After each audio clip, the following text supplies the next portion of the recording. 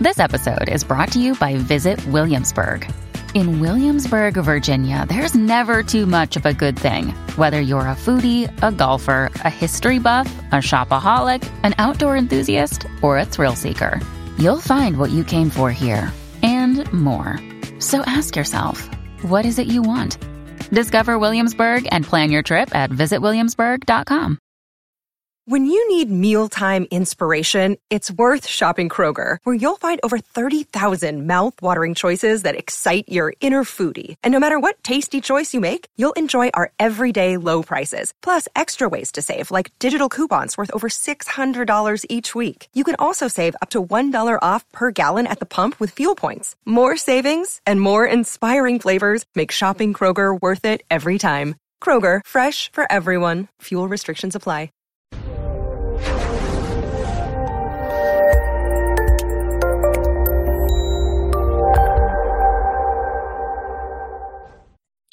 This episode was pre-recorded as part of a live continuing education webinar. On-demand CEUs are still available for this presentation through All CEUs. Register at allceus.com/counselor toolbox. I'd like to welcome everybody to today's presentation. Today we're going to be talking about relapse prevention for addiction and mental health issues. And one of the things I'm going to start out, and if you've been to my classes before, then this is going to be old hat for you. But for the new people, I really look at, when I talk about addiction or mental health, I'm really thinking co-occurring, because we know that they estimate 47% of people struggle with addictive behaviors.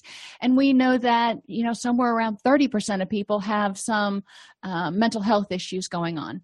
We also know that when people are in active addiction or recovering from active addiction, it's almost always true that they're going to have some sort of mental health stuff going on because their neurotransmitters are out of balance. And the reason for that could be different for, a multitude of reasons. But we want to realize that if somebody is depressed and sober, they're not going to stay sober for very long if that depression is oppressive. Likewise, if they are feeling pretty good, but they're using, then the using is probably going to muck up their neurotransmitters and they're going to have a relapse of their mental health issues. So when I talk about relapse, I talk about relapse in terms of the whole person, in terms of mood and behaviors and urges. So this is going to be a broader relapse prevention than maybe you might be used to. So we're going to define relapse, identify relapse warning signs, identify people's strengths, because when people are in a place where they're getting ready to relapse, they've probably been walking down that path for a while, and this is kind of their black swan, and we'll talk about that. But when people are in a place where they're getting ready to relapse, they're in a bit of a crisis. So having them start with a tool that they've never used before is going to be less effective than saying what's worked before, when you've been able to stay clean, when you've been able to be happy, when you've been able to not be anxious for an hour, for a day. What has worked? I'm not talking about 2 weeks, 6 months, whatever. I'm talking about small goals. Let's not start setting goals that are too high right now. If somebody is really struggling just to get through this minute, let's figure out how to help them get through this hour and then maybe the rest of the day. And we'll learn about how the issues developed in the first place and what we can do to prevent walking down that relapse path again. So relapse is the return to something that's been previously stopped. And, I put it really broadly because it's not just using addictive substances. That means the behaviors associated with depression. That means the symptoms associated with depression, the symptoms associated with anxiety. Those come back up. Relapse, recurrence, whatever you want to call it. And it's multidimensional. There are emotional aspects to every relapse, and generally they're not pleasant. You're not going to relapse and just be elated about it. Most likely there was some sort of lack of pleasure, anxiety, stress, depression, grief, something unpleasant. Mental relapse is when that thinking starts to change. Physical relapse, we're talking really about the neurotransmitters starting to get wonky, sleep starting to get wonky because, and wonky is one of my favorite clinical terms. I apologize if it bugs you. But when people are starting to feel stressed and depressed, their threat response system goes off, which means they're not going to get quality sleep. And they don't get quality sleep, that's going to have a negative cascade effect on the rest of their life. So physical relapse, a lot of people stop sleeping as well, stop eating as well. They may start engaging in some unhealthier behaviors. And then social relapse is, and remember, I talk about social in terms of self-esteem, your relationship with yourself, as well as your relationship with others. But in both of them, in many cases, there's a withdrawal. You just kind of numb out and you're not feeling, or you're trying to withdraw from other people because you can't handle dealing with anything right now because you're barely dealing with your own life. So we're going to talk more about those. And relapse is a return to any of these people, places, things, behaviors, or feeling states.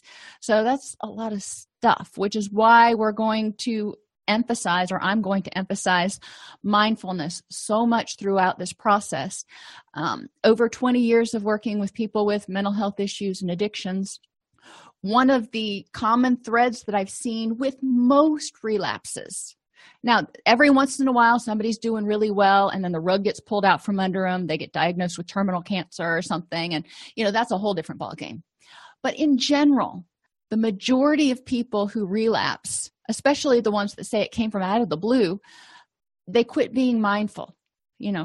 6 months ago, they were feeling pretty good. They're like, I don't need these meetings anymore, or I don't need to go to these groups anymore, or I don't need to do this anymore, or other things just started taking priority. And they say, I'm feeling pretty good. So you know what? The boss needs me to do this, extra overtime, no problem. And they start going back into that autopilot mode, not keeping a priority on the recovery behaviors.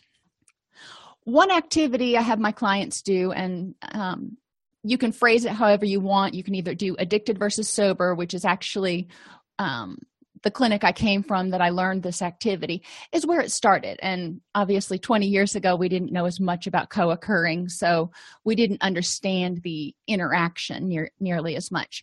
Now I present it in terms of unhappiness versus happiness, because in our unhappiness, in our addiction, in our whatever that state is for that person, how are you behaving, acting, feeling emotionally? How are you behaving, acting, feeling, thinking mentally?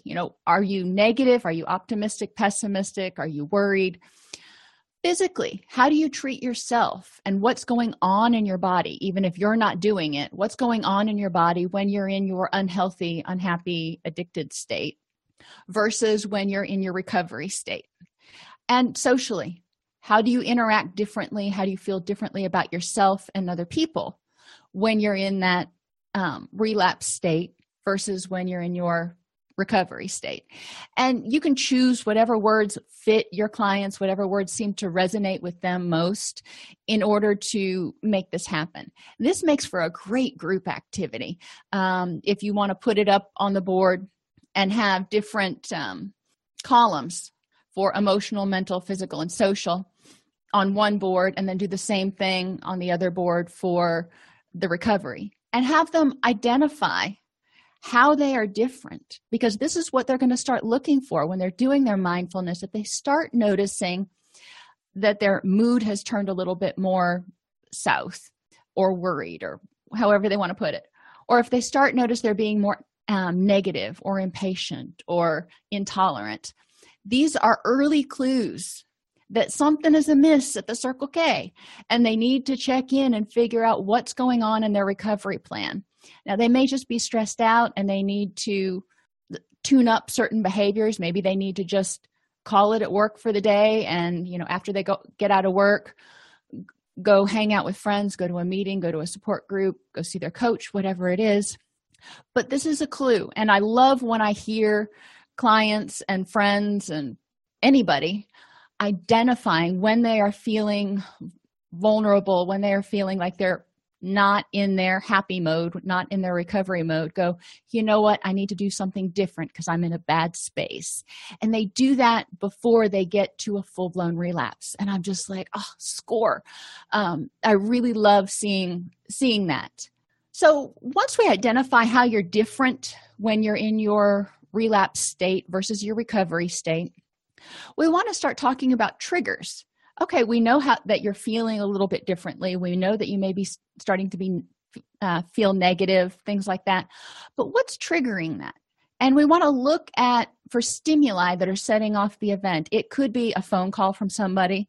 It could be a bill you got in the mail. It could be maybe you have bad memories or memories that revolved around using at where your parents live, and you're having to go home for a family reunion or something. There are a variety of different triggers that can set off an event, and being aware of those things that trigger your unhappiness or your relapse sort of stuff versus the things that trigger your happiness. And triggers work both ways. These are just stimuli. It's just a fancy word for a stimuli, and it doesn't have to be bad. And we'll talk more about creating positive triggers in the environment later. But triggers can be visual. Anything you can see. You're driving down the interstate and you see a billboard that talks about something. For me, if I saw a billboard that talked about how many animals were euthanized every year, I would just be like, oh, okay, really? That's depressing. Now, would it take me down this whole depressive road? Probably not. But being aware that there are triggers in the environment, there are triggers on television shows. I used to watch, there was a show called Wings on, many, many years ago. And one of the characters had an eating disorder, and they would kind of poke fun at that a lot. And as someone with an eating disorder myself, I took it a little bit personally. That was one of those things that I would find myself getting wrapped up in. So being aware of what your triggers are and being aware of how to deal with them so they don't take you down a bad path. Just because it's a trigger doesn't mean you have to act on it. You can just let it pass. Auditory triggers, things you hear. If you hear something that reminds you of something else, we talked about PTSD in the last class. And for many people, there are auditory triggers to their trauma. They heard things leading up to the trauma, or they heard things during the trauma that now trigger traumatic memories. So being aware of auditory triggers. Tactile, things you can feel. And, these are a little bit different, but for needle users, for example, the feeling of something tight around their arm can be a trigger. So just encourage people to think. Olfactory, which is smelling. Our sense of smell is one of our greatest triggers for memories. So what do these smells tell you? And if you start feeling negative, impulsive, feeling like you want to use, whatever your relapse is, stop and think, am I smelling something that's triggering that memory? And if so, what could I smell differently? How could I get out of this situation? I always encourage people to keep something pleasant, whether it's an essential oil or just a smell that they like, on a hanky in a plastic bag, either, if you're a female, in your purse. If you're a guy, find somewhere you can stick it, where it's easily accessible. Sometimes guys put it in their cars or their briefcase or something. That way, if you're having a moment and part of it is from smell, you can kind of jar yourself back into the present. Cognitive triggers are any kind of thought triggers. If you start getting negative, impulsive, feeling like you can't do it, all those cognitive distortions that we talk about. And temporal, and this is one that people forget about, time or location. If you've done grief work, this is no surprise to you, because we know that it takes at least a year after a loss for somebody to really fully work through it in many cases, because you have to go through those anniversaries, you have to go through those holidays, you have to go through certain things and accept at each one of those points in time that, that person or that thing is no longer there. And sometimes it takes longer than a year, but there are a lot of time or location oriented things that can trigger relapses. It can also trigger happy things. I think I gave the example the other day that when you wake up in the morning, if you realize it's your birthday and you like your birthday, then that is a temporal trigger for happiness. So what kinds of things can you look forward to? You want to put temporal triggers in your day, something to look forward to each day, or at least a couple times a week. So I said earlier that there are multiple kinds of relapse. In emotional relapses, your emotions and behaviors become negative and unpleasant. And those are really broad garbage terms. Obviously, we want to narrow it down a lot more with our clients when we're talking about what are the earliest signs of your relapse. I was talking earlier about how sometimes people are feeling good. And in substance abuse recovery, we talk about a pink cloud. And this is when they think they've got it licked. They think they are, they're recovered. And they start getting overconfident. And overconfidence is one of the first signs of relapse for many people, because that's when they start losing their motivation to do the hard work of continuing the new recovery behaviors. And I do say that recovery is hard. It's hard work. It gets easier as those behaviors become more second nature. It becomes a lot easier to do the next right thing and, be great with it. But that first year, and maybe for some people, even that first 2 years, it's work to remember to do the next right thing, to use the distress tolerance skills, to call a friend, to do whatever you're supposed to do. So we know that when people are feeling good, and, sometimes it's because life is going well. And, life will go well sometimes, and that's awesome. But you don't necessarily know, at some point, you may be thrown a lemon or two. You've got to be prepared to handle that. And if you're not on your A game, it may catch you upside the head. And nobody likes getting hit upside the head by a lemon. So I told you I was goofy today. Sorry. Anyhow, we want to make sure that people are aware of what their personal emotional states are, and emotional and mental kind of get mishmashed for a lot of clients. And that's okay. I'm not real particular. But what's changing that leads you to start being less diligent about your recovery activities? A lot of clients will then start finding it difficult to experience pleasure. All of a sudden, they got overconfident. They stopped doing the next right thing.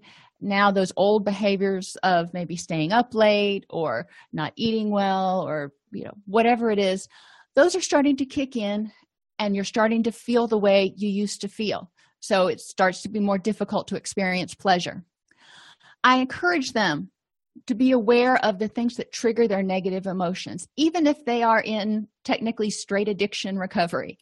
A lot of times we find that people in their addiction were self-medicating some sort of mood disorder. Now, that may have existed before the addiction, but once the addiction was there and the neurotransmitters got messed up, there was a mood disorder. And when they would start to sober up, let's take cocaine, for example. A lot of people, when they start to sober up from cocaine, they've been running hot for a long time. So they're feeling apathetic and unmotivated and depressed. And people don't want to feel that way. So a lot of times they go back out and use again.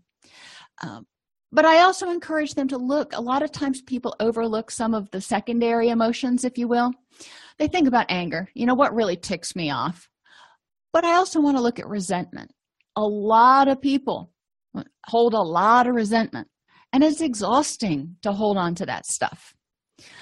Okay, that's another one that, kind of pops up pretty easily for people. Jealousy and guilt, not so much. So we want to look at and encourage people to look at issues surrounding jealousy and envy and guilt, because those are also very draining emotions. And a lot of times we don't give them kind of the credit they deserve for how much energy they take and what a toll they take on our self-esteem and our social relationships and all that other stuff. We want to look at what triggers anxiety and fear, but also stress.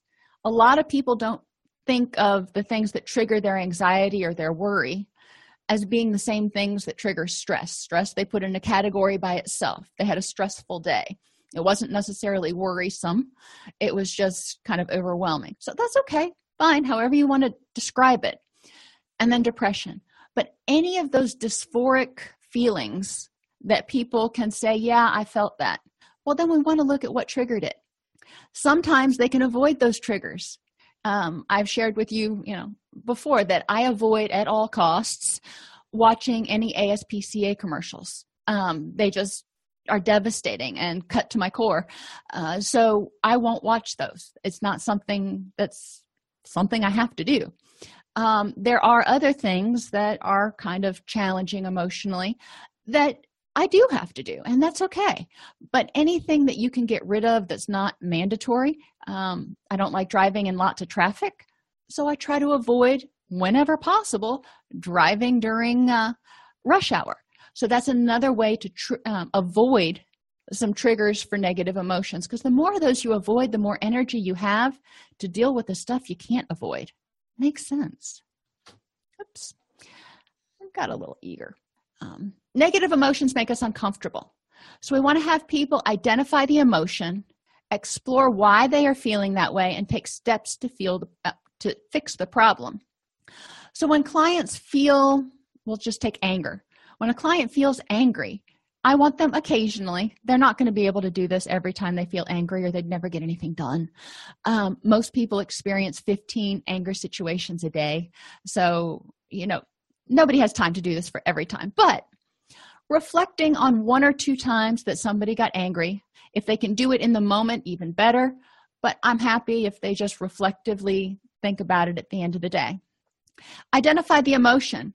Explore why they felt that way and what steps would it take to fix the problem. Reminding them that they can become stuck in emotions sometimes by nurturing it and blowing it out of proportion. When they get angry, just dwelling on it and thinking, oh, how dare they? I think we all go there every once in a while, and we step back and we're like, well, that doesn't make any sense to have an argument with somebody in my own head. They compound it with other emotions like anger and guilt, getting angry at yourself for being angry about something. Again, doesn't make a lot of sense, but we do it. So encouraging people to say, is this a good use of my energy? Is it going to fix anything? Personalizing something and thinking it's all about me, or catastrophizing, or just trying to escape from it and fight it and go, well, I shouldn't feel this way. I shouldn't feel this way. Well, you feel that way. So instead of fighting with it, kind of like fighting with quicksand and getting sucked deeper down into it, people can learn distress tolerance skills to let that feeling go. And one of the images I like to use is a cloud, because I love laying out on the grass and watching the clouds and making little cloud animals. Yes, I'm 45 and I still do that, but but watching the cloud just kind of come and go. And just like those little cloud animals, they may be one thing, it may be a dinosaur, but then it morphs into something else like a teddy bear. And imagining their feelings just kind of floating by like a cloud, or maybe even morphing as it floats by into something more positive. Remember that emotions are just cues like a stoplight. You don't have to act on them. It's suggested, when you see a stoplight, a green light, yeah, you can keep on going. Yellow light, that depends on your prior experiences, whether you should gun it or slow down. But it doesn't necessarily mean that something has to happen. It could be a green light. Remembering that they feel how they feel in the moment and trying to tell themselves they shouldn't feel that way or change it, it is what it is. You can improve the next moment. And that's a lot of semantics, and it takes a while for some people to kind of understand the difference between changing their feelings and improving the next moment. But once they get the hang of it, the sense of relief is pretty palpable. Preventing emotional relapse. Practice mindfulness. You want to try to encourage yourself to be aware of where you are, identify any vulnerabilities that may make you more prone to emotional dysregulation and address those, but also increase positive experiences. If you can't do it for real, maybe you've got a really busy day and you can't go walk in the park or watch the birds or whatever it is that you do, fine. Take 15 minutes and close your eyes or sit in a chair somewhere quietly and go through some guided imagery. Go to a happy place, if you will, and just try to imagine something positive. Or, you can also find some videos or turn on a comedian that you really like. Anything that will increase positive experiences, because you can't be miserable and happy at the same time. Now, you may not be going from being completely stressed out to giddy as whatever, but you can be less unhappy. You can take the edge off. You can buffer it and get away, put some distance between you and that negative emotion for a few minutes. Encourage people to keep a gratitude journal. Sometimes just reflecting on, yeah, things kind of suck right now, but in the big scheme of things, this is a moment, and in the big scheme of things, it's not so bad. My life is pretty good. I've got these things going for me. Encourage people to avoid personalizing things that are not about them. And, that's one of those pretty prominent cognitive distortions that we see. And once people start looking for the possibilities, and my favorite number is 3, identify 3 possibilities that this could have happened other than you. If you run into somebody who's grumpy, identify 3 reasons that they might be grumpy that has nothing to do with you. The car breaks down. The first thought people have is, oh, why me? Well, it's not about you, most likely. It's about something that has to do with the car. So encouraging people to kind of give themselves some distance. Remember that negative emotions are the mind's way of telling them to kind of get off their butts and do something. My father used to call it the idiot light. When you'd be driving and that light that says the low fuel light would go on, or the low pressure light. And that's our way, that's the car's way of saying, we're going to run out of gas if you don't stop and get some gas pretty soon.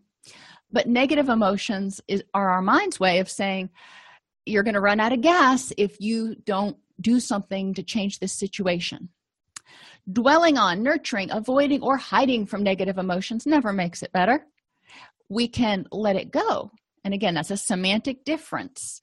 You're not avoiding by letting it go. You're identifying it, acknowledging it, and letting it move past, going, this is not worth my energy. And that's different than avoiding the emotion. Avoiding the emotion would be if somebody did something that really made you angry and you just walked away, but then you were still dwelling on it and it gets stuck. You can choose to feel and fix or relapse and repeat. People need to feel their emotions, even the unpleasant ones, but it's okay to feel them. And that's where the distress tolerance skills come in. Empowering people to learn that, I can feel this feeling and I don't have to act on whatever urge it is, whether it's self-harm or using or screaming at somebody or whatever it is that they do. And they can feel that, and then they can fix or improve the next moment. Or they can avoid feeling it, stuff it down somewhere where they're constantly going to have to devote energy to holding it down, and because they haven't dealt with it, and you're going to keep repeating the same cycle. We want to encourage clients to identify and put in place triggers for positive emotions. And this is kind of a new concept, triggers for positive emotions. You can put alarms on your smartphone. You can put sticky notes on your microwave. You can put, I usually write in lip pencil because it's easier to get off, but I'll write on my bathroom mirror or something. You can do a variety of things to remind yourself to do some happy things today. I have a app on my phone that's knock jokes. It doesn't take much to amuse me. And, they're inane. They are designed for, like 5 to 8 year olds. But according to Netflix, that's how old I am anyway. So, whatever. Whatever makes you happy and laugh. But it doesn't do any good to have the app on your phone if you don't open it.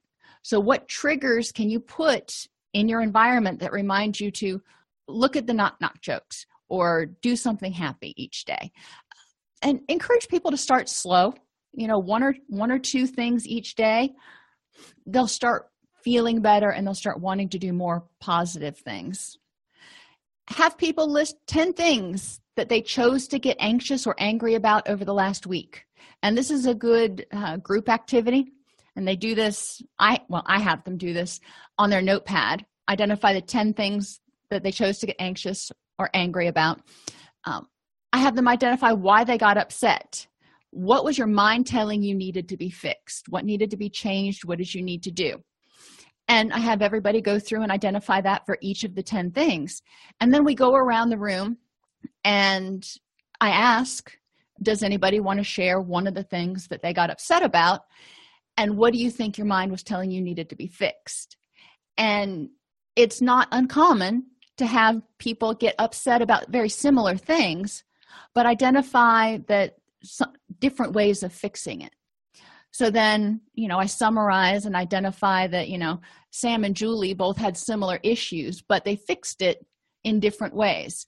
And so there's not always one way to fix something, but encouraging people to be psychologically flexible and willing to look at different options to fix a problem. We'll talk about whether holding on to upsetness did any good, if, because they got upset about it. And if it's one of the 10 things that makes the list, it probably was something they're still thinking about. So does holding on to that do any good? And that's generally a no. And they shake their head and, okay, we go to the next question. What was your initial reaction when this happened, and was it helpful? So for everybody who shared, I'll go back around and I'll ask them that question. When your boss told you that you were going to have to work late or whatever it was, what was your initial reaction? And, your initial thoughts were whatever. What were your initial behaviors, and was it helpful? And sometimes they do choose helpful behaviors. Their initial reaction was one of frustration and disgust and disdain and all kinds of stuff, but they chose to say, yes, sir. And, the boss walked out, but then they dwelled on it, or dwelled.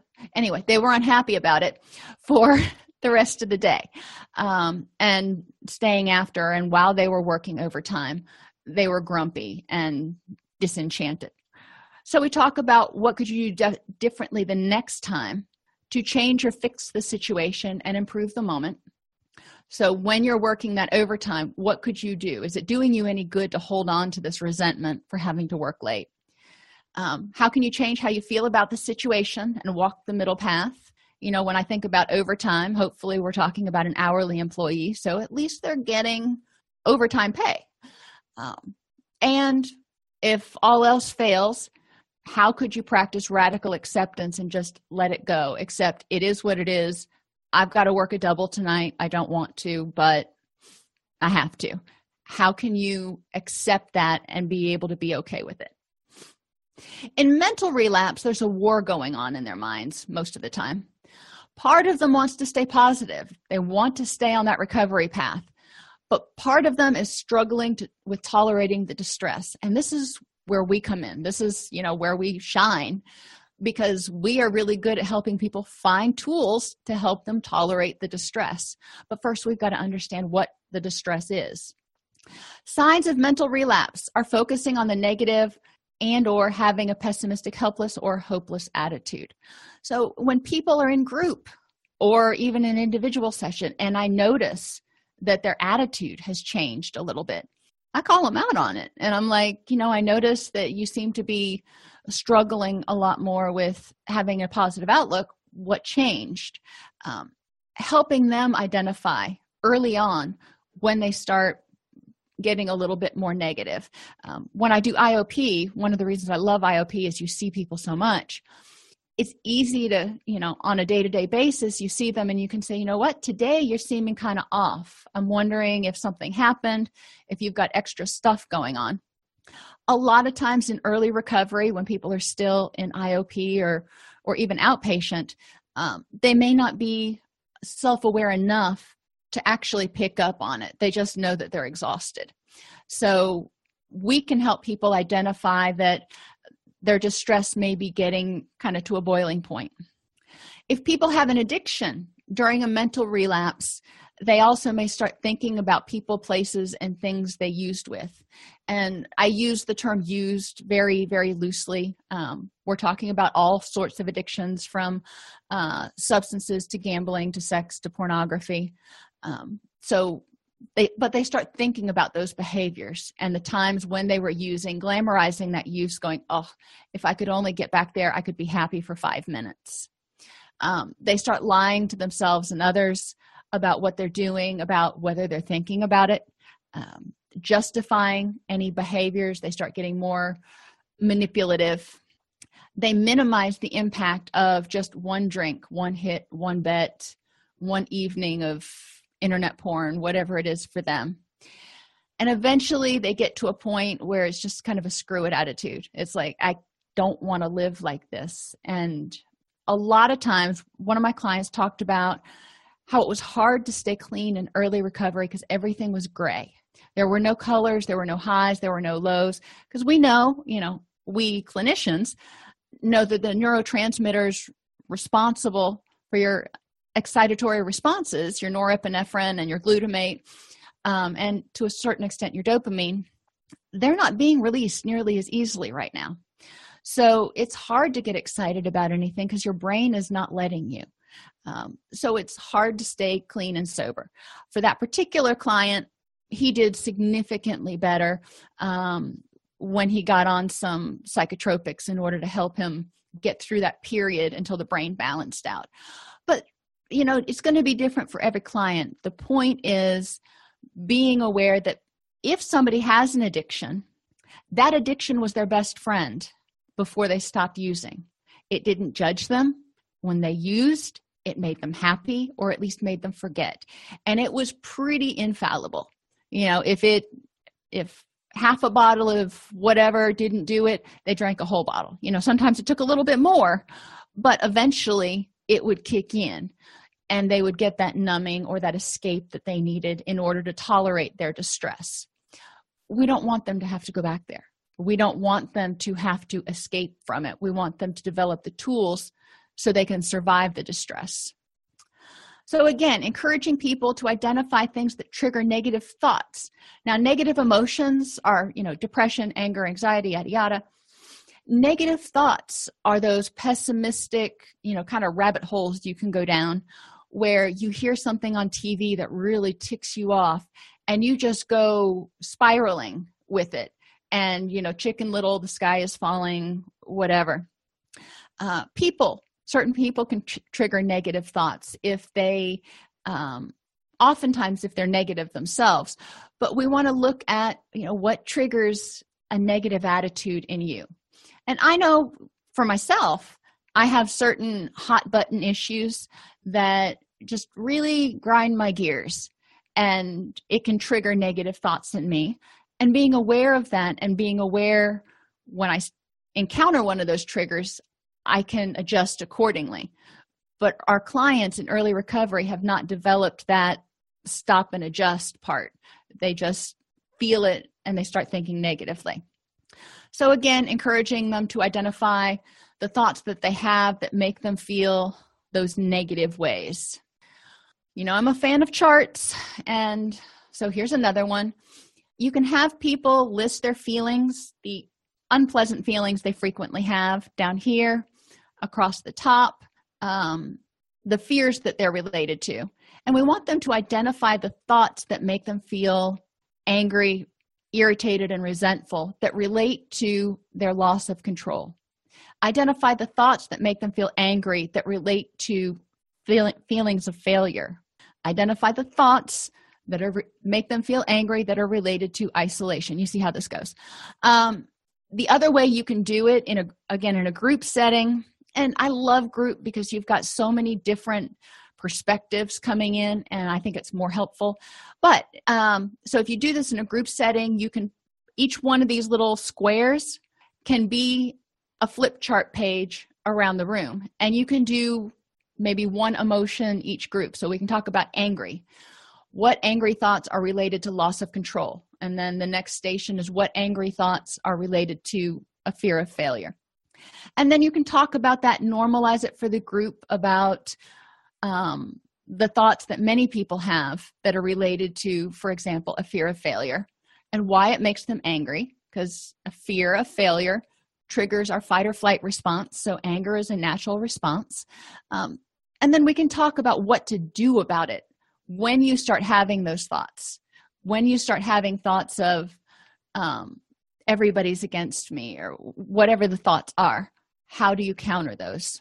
So to prevent mental relapse, we want to keep it simple. Trying to change too many things at once can lead to failure. So really have them focus on one or two things. And going back to that last slide, for example, if you find that they have a theme that a lot of their anger triggers, the thoughts that trigger their anger are related to a fear of failure and rejection. All right, well, that tells me let's try to work on some self-esteem. But you want to find the opposite issue for them to work on. So if they're afraid of failure, then we need to work on developing acceptance. But we don't want to have them try to change everything all at once. So we're just going to focus on that one thing. And they probably have other dysfunctional thoughts. We all do. But let's start somewhere. And remember that some of the simplest things can have the greatest impact. So they don't have to change the world overnight. They don't have to become a whole different person overnight. Let's change one or two things about themselves that they want to work on changing. We also want them to prevent and address vulnerabilities so they can focus, that can make them focus on negative things or have strong negative emotional reactions. So we go through the whole vulnerabilities thing, make sure they're eating, getting quality sleep. I check in with everybody about how they slept in group or in individual to make sure that they're paying attention to not only the quantity, but the quality of their sleep. And then good orderly direction. And this is for those planners out there. Life and recovery can be viewed like a roadmap. The destination is recovery and happiness. And so before you act, think whether that keeps you on the right road from where you are right now, wherever it is, to your destination, or is it an unplanned detour? I have absolutely no sense of direction. And even if there's a traffic jam on the interstate and I have to get off, I end up getting turned around and wasting a whole lot of gas and spending a whole lot of time I didn't need to spend trying to figure out how to get around the traffic jam because it was just going to take too long. And recovery is kind of the same way. A lot of people will detour from the main road because they don't want to wait. Recovery is taking too long. It's not as fun. There's something. And, if you detour around it, it could take you a lot longer. You could actually end up backtracking. So staying on the path and being patient is part of it. And maintaining head, heart, and gut honesty. We talked about this in dialectical behavior therapy. The head being your rational mind, the heart being your emotional mind, and the gut being your wise mind, because it takes the logical and the emotional and synthesizes the two. And if all three of those say, yeah, this is a good idea, then you're probably good to go. So just like the negative stuff, we talk about positive things. What thoughts can people have? And this is what I want on their thought journal, that can help them feel empowered and happy. What thoughts can they have that can help them feel successful and happy, accepted and happy? I have them keep a sheet, it's generally just one page of pleasant thoughts that they can review about themselves or about their situation that help remind them that they've got this. They are capable, they are resilient, they are able to succeed in whatever they're doing right now. They are acceptable and lovable. And they have to come up with that because, you can tell them to tell themselves all kinds of things, but if they don't believe it, it won't do any good. So I want them to identify their self-empowering thoughts and their thoughts about how they are successful and what they're successful in. So social relapse is returning to the same old people and places who co-sign on your stuff. And this is very, very true for addiction, but it's also true in anxiety and depression because when we get into this negative frame of mind, because we're anxious, we're worried, we're pessimistic, we're, any of those things, a lot of times our attitude is, such that we attract people who are having similar thoughts and they're going to co-sign and they're going to validate it, which is going to take you further down that negative spiral of the sky is falling and everything is going to wherever in a handbasket. So encouraging people to maintain social supports that are positive, uplifting, and keep them going in the right direction and maybe be neutral with regard to, whatever the stuff is that you might want them to co-sign on. But they won't tolerate you being like worried and pessimistic about everything. They'll be like, you know what? you are just freaking out today. What the heck? Sometimes that's all it takes is a good friend to call you out and go, you know what? You're getting back into old behaviors. Other signs of social relapse are withdrawing from social supports because your social supports will call you out on your stuff, so you don't want to be called out, so you hide. Becoming self-centered, it's all about me, and feeling like everything is a personal attack, or just withdrawing altogether and kind of going into bed, not only from your social supports, but also from yourself. You're not even checking in, doing mindfulness activities. You're just sitting there watching Oprah and eating bonbons. I think she still has a channel on somewhere. But social relapse is critical because our social supports are some of our greatest buffers against stress, and they're also some of the first people that can call us on those early relapse warning signs and go, hey, there's something a little bit different about you today. Are you doing okay? So encouraging, again, looking at the triggers for social relapse. Are there things that encourage you or trigger you to push people away or to basically hide away?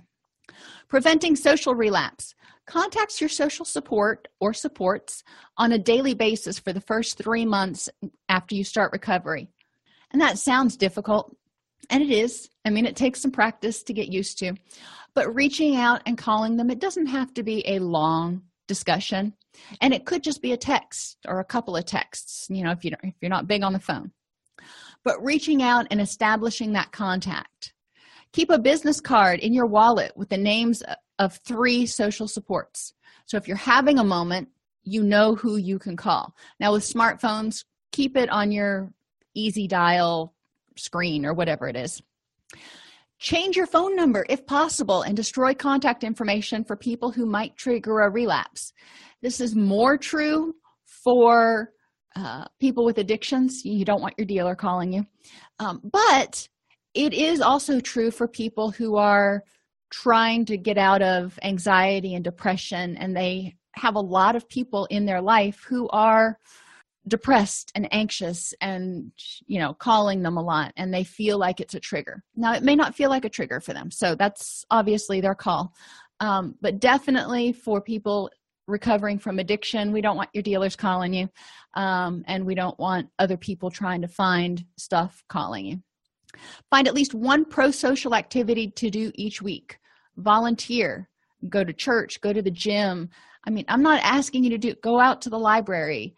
Some of these you don't even have to interact with other people, but you're around other people. You're engaging, in the same place with them, if nothing else.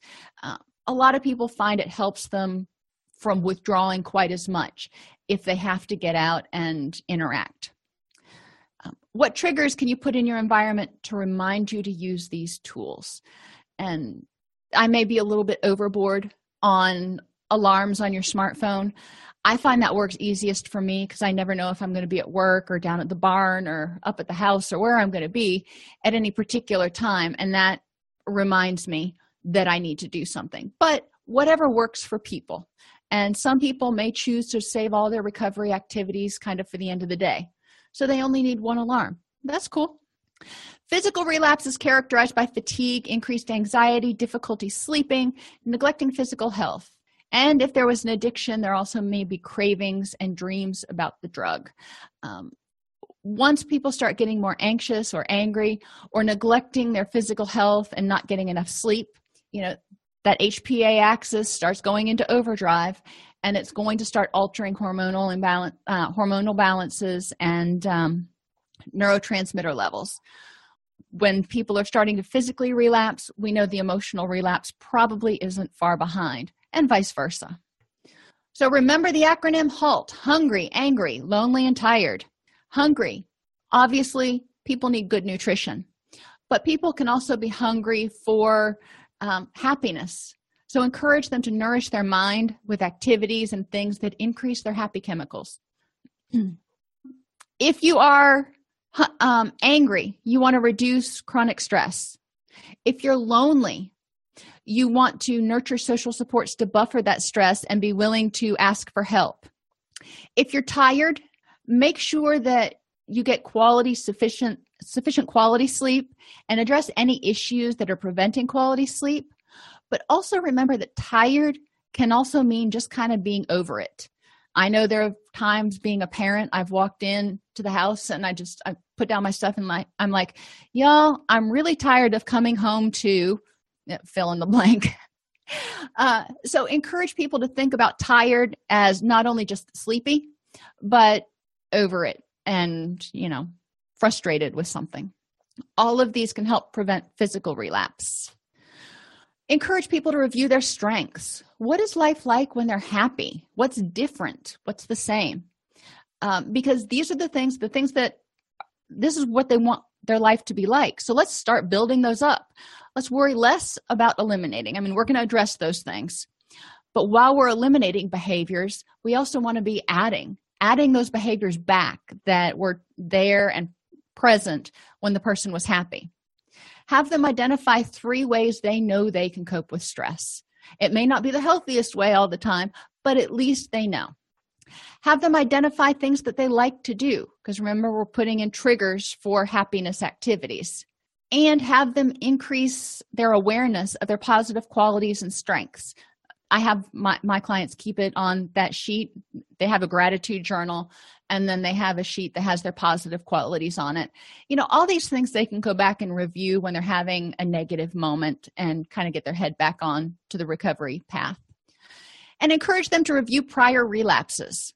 And we all have them. If, you've had a depressive episode, if whatever happens, even if you are just trying to start eating healthier, and you're doing really good, and then one weekend is just like a free-for-all. Okay, well, what happened before that relapse? What was going on? Why did you choose this other behavior? And a lot of times you'll find that people had quit engaging in their recovery behaviors, or what they were doing, whatever it was, wasn't providing the level of reward that the behaviors were. So if you're eating healthfully, and maybe you're just really trying and you've changed your diet 100%, and you're not getting the same satisfaction out of your food and your mealtime as you were before, then that could prompt a relapse. So encouraging people when they make changes to make sure that it's equally rewarding. Relapses occur when old behaviors are more rewarding than and or stronger than new ones. So what became more rewarding than the recovery program? Why was this behavior more rewarding? And I'm not judging. I want to know why, because we've got to change the recovery program to meet that need so you don't feel compelled to relapse again. Before you've relapsed in the past, what has changed in your emotions, thoughts, behaviors, and how you interacted with others? Most people, if they look back over 2 or 3 relapses, will start to see some patterns. Encourage them to create a plan, identifying the most common pitfalls for their relapses, what they can do to prevent those pitfalls, and identify what's worked in the past. Let's build on that. Let's start on what they already have. Encourage them to create a schedule, including recovery activities, their work, of course, reflection time, and this doesn't have to be 30 minutes or an hour. It can be 10 minutes while they're taking a shower or something, where they just kind of reflect and do their mindfulness activity. Positive health behaviors, including nutrition, exercise, and sleep. So make sure they schedule in plenty of time for quality sleep and maybe moving around a little bit. And nurturing positive relationships. This is one we forget to include in a lot of relapse prevention plans. They need to have time scheduled in somewhere, or they need to make time somewhere to actually interface with people intentionally. And the forgotten parts. The 2 main things people forget when they try to make a change plan is that we do what we do for a reason, and any substitution must fill the same function to the same degree. And that's hard. When you're talking about somebody with an addiction to cocaine, you're like, how can we replace the same? And you've got to look at the big picture of what they were trying to do. They were trying to feel better. So we've got to figure out how they can feel better in recovery. You wouldn't replace chocolate with celery on a diet. You'd at best, or at least, replace it with an apple or something sweet, probably. So we want to look at what was the function of that old behavior and make sure that we're still fulfilling that function. It's more about living a healthier lifestyle guided by purposeful action than removing any one behavior. If you remove the behavior without an adequate replacement, you're going to relapse, most likely. So if you tell somebody to stop smoking, go cold turkey, and when you get stressed, I don't know, you'll figure it out. That's not going to work. We need to give them a tool to put in place. So, okay, if they're not smoking and they get stressed and they used to cope with stress by smoking, what are they going to do? We can't just take away that behavior and go, good luck, Godspeed. If you remove the behavior but are still around the same people, places, and things, you may relapse because all those triggers are there. You may not be able to change all of them, but you need to be aware of them so you can deal with them. And if you're immersed in positive activities, you're going to have less time to make the wrong choices. So encouraging people to avoid as much dangerous time. Some people need downtime or idle time each day, but removing as much dangerous time as possible is going to be important in early recovery. And, it depends on what your triggers are. I bite my fingernails when I watch TV. I know it's a gross habit, but I've found that if I crochet while I'm watching TV, I can't bite my fingernails. So have some competing responses in there too. All right. Increasing motivation. You want to do some decisional balance exercises.